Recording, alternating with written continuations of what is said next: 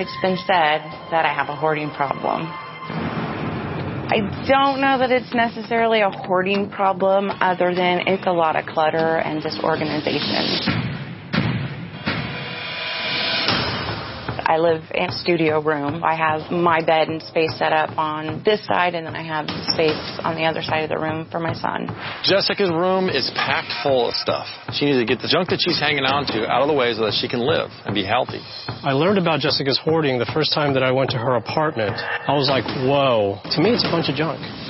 Some of the things that I like to hoard or hold on to are dishes, teapot, teacups. The cups actually have broken, so that's a bummer. This is one of my stacks of papers. I have under here my collectible VHS tapes, and this is CDs. I haven't used these in years. Wedding shoes. These are the porcelain masks that I collect. I'm definitely keeping those. This is from high school. I personally don't think that it's a super huge deal. Oh, hey, a remote for something.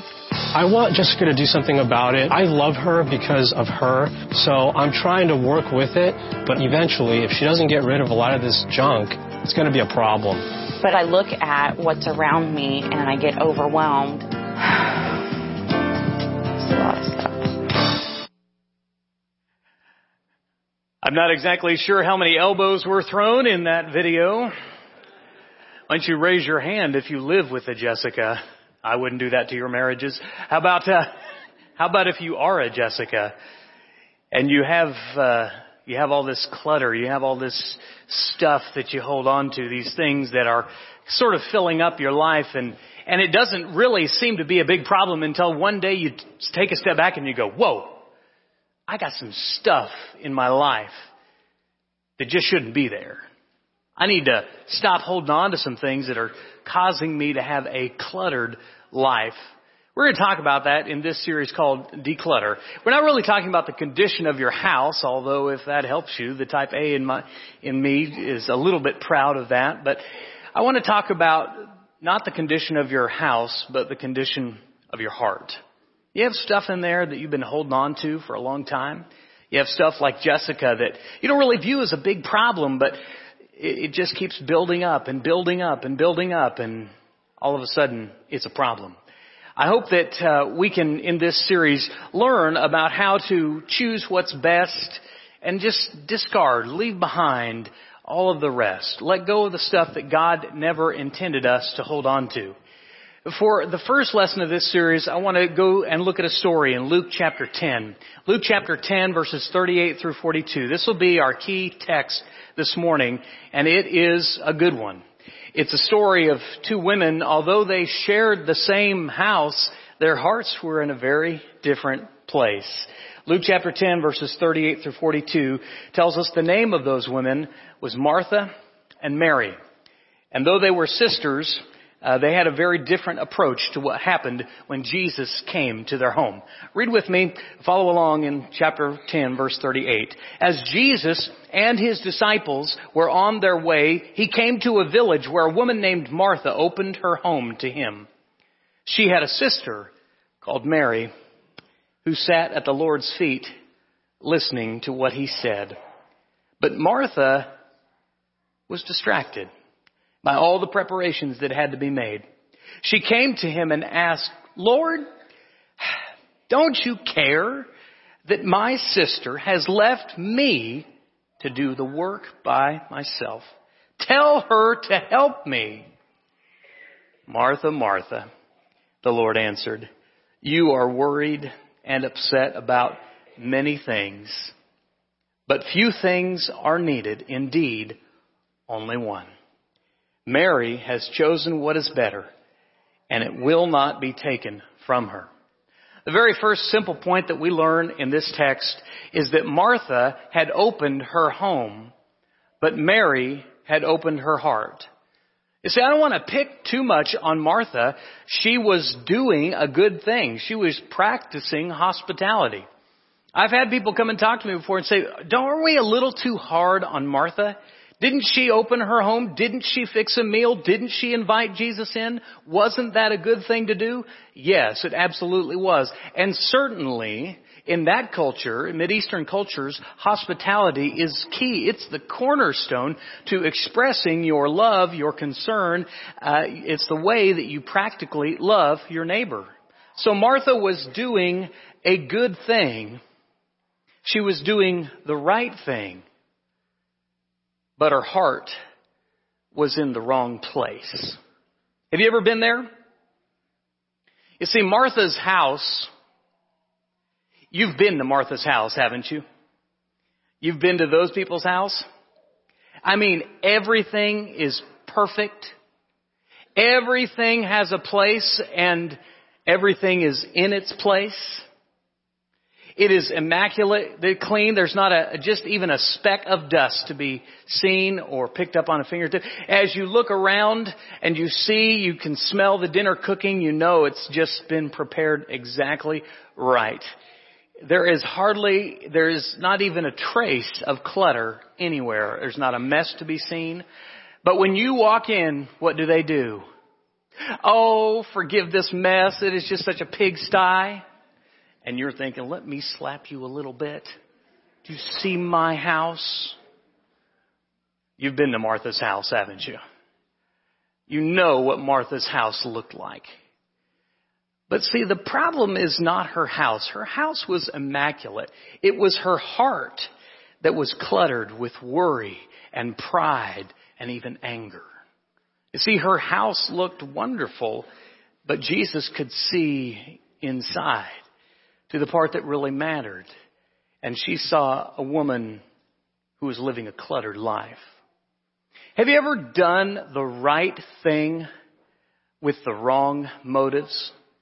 Have you ever gone through the motions, but your heart not been in the right place? If I can get a little more pointed, today, for those of you with young children, how many of you came this close to losing your Christianity on your way to church? Have you ever been so consumed when you had some people over that you were more worried about the food and how it tasted and how it looked, and you could not enjoy the fellowship with people that you had invited into your home? Perhaps you spend so much time working and providing for your family that you don't see your family much anymore. You see, your heart's in the right place. You're doing the right things, but it leads to the wrong set of actions. Perhaps you spend so much time engrossed in your social media that you're becoming increasingly less sociable. You spend so much time engaged in other people's lives that you forget to live your own life. You're so worried about FOMO, F-O-M-O, the fear of missing out, that you really start to miss out because you're staring at a screen all the time. Perhaps you went through worship today, but worship did not go through you. You see, it's easy to get caught into the Martha's temptation. It's easy to become susceptible to what she fell into. She was doing the right thing, and yet her heart was in the wrong place. You got to check your motives. That's very important. Turn with me to 1 Corinthians chapter 13. 1 Corinthians chapter 13, the Apostle Paul is writing to a church that had a ton of problems. And one of the big issues that they had was that they were worrying and arguing over spiritual gifts, over the gifts of prophecy and speaking in tongues and doing all sorts of wonderful, miraculous things. And Paul's trying to make the case to them, listen, if you want to survive as a church, you can't depend on those things. You got to look for something much more deeper. You got to check your motives. He says, even if you're doing all of these wonderful things, if you're not doing it with the right heart, you're doing it in the wrong way. Chapter 13, starting in verse 1. And yet I will show you the most excellent way.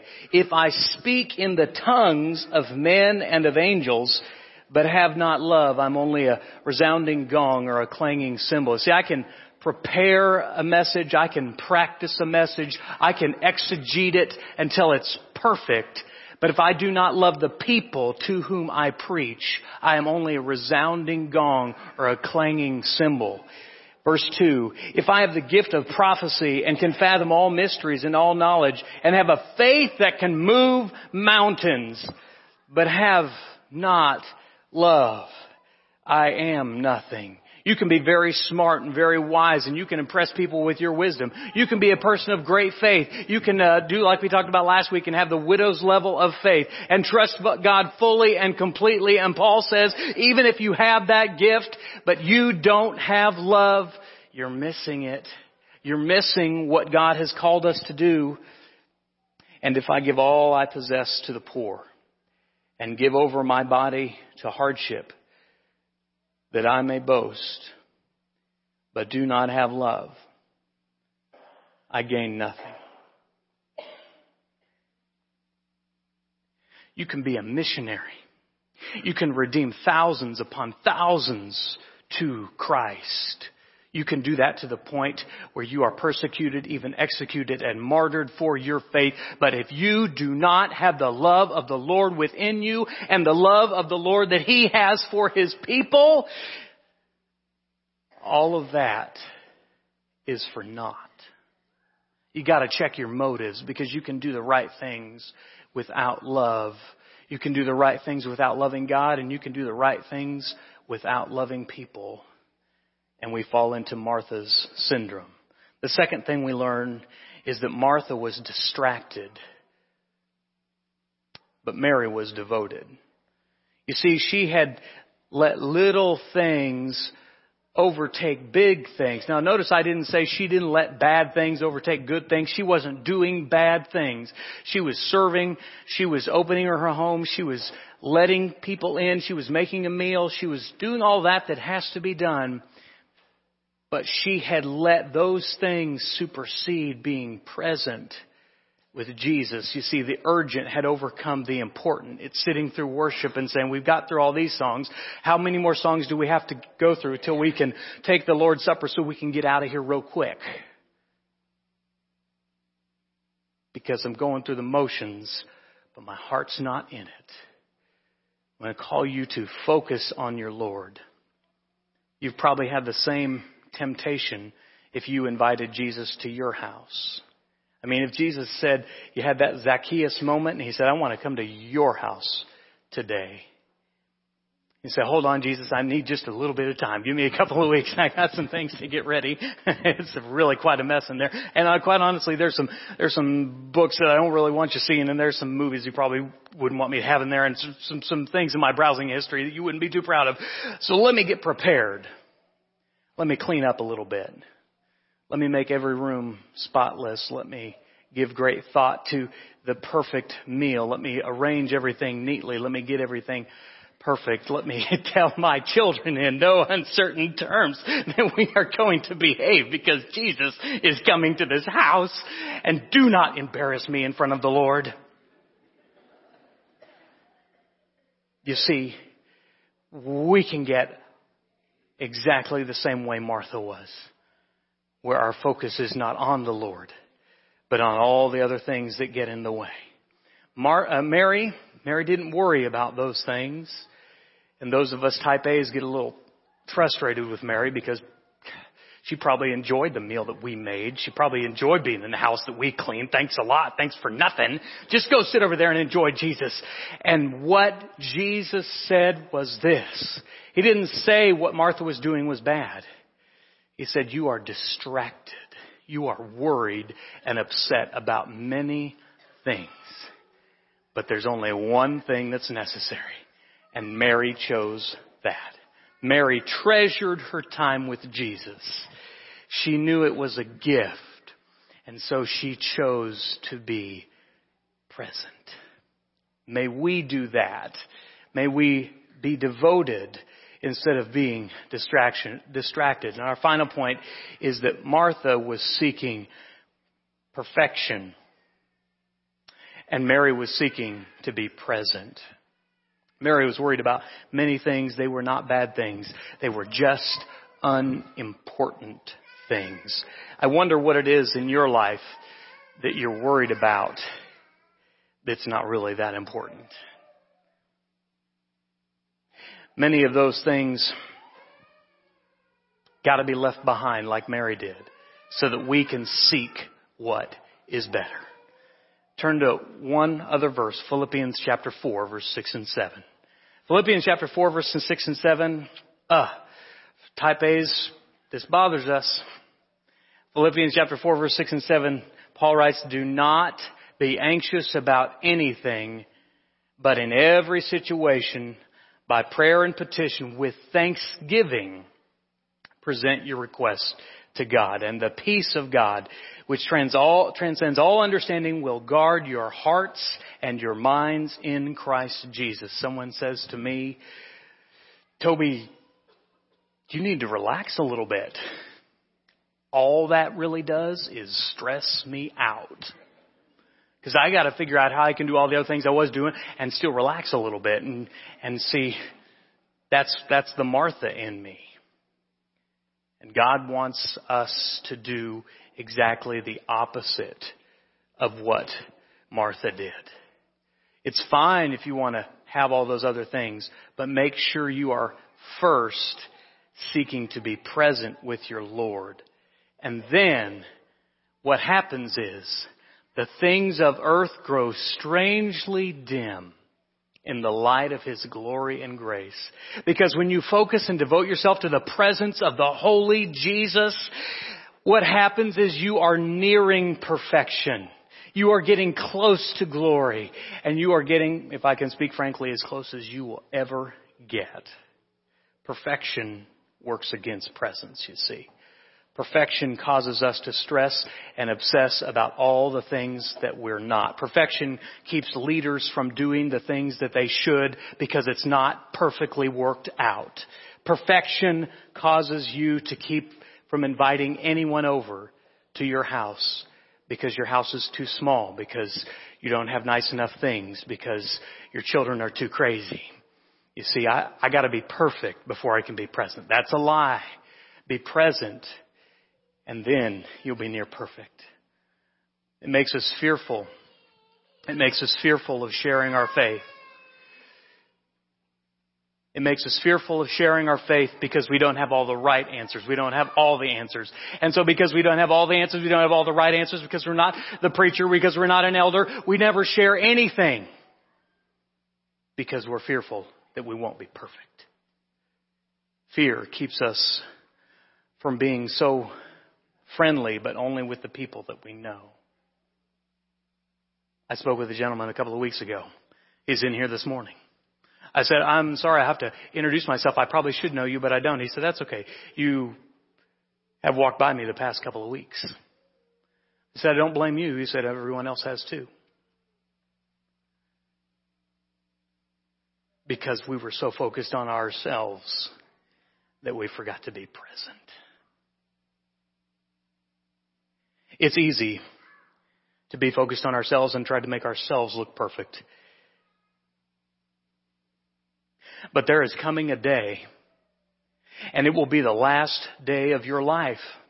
And it will either be in a nursing home, it will be in a hospital room, it will be in the ER, it will be at your home, it will be in the market, it will be at your workplace. I don't know when or where it will be. Maybe it will be as you're crossing the street.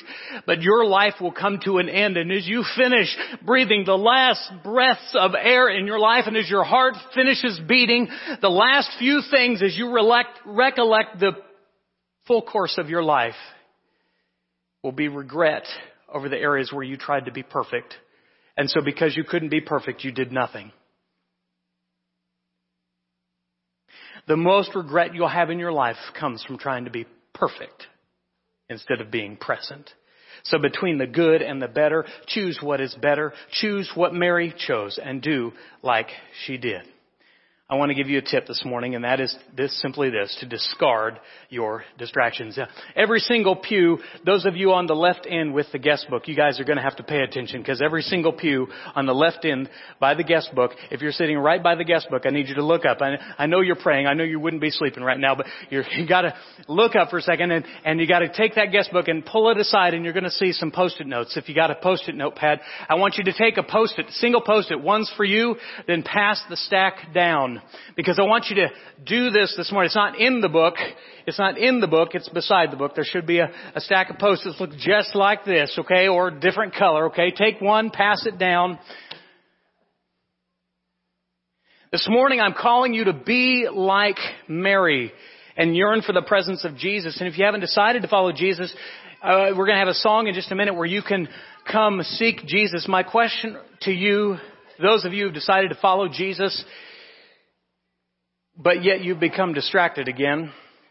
Are you passing those Post-its down? There are some of you who don't have a Post-it. You're like, I don't need a Post-it. Okay, Martha. I don't have to write anything down. I'm perfect. Got it all figured out. You need to get it figured out and wrap this sermon up, dude. Pass the Post-its down and write down what it is that's been distracting you from Jesus lately. Now, it may be more than one thing, but I guarantee you there's at least one thing. And I want you to write it down. And when I call you this week is that you intentionally, purposefully seek to discard those things. And so in just a moment, we're going to have the invitation song. If you want to respond and to follow Jesus, fine, come. And if you want us to pray with you and encourage you, fine, come. But if you don't respond this morning, what we're going to do after the invitation song is we're going to have a time of worship. You say, whoa, wait a second. I didn't see that on the Holy Order of Worship.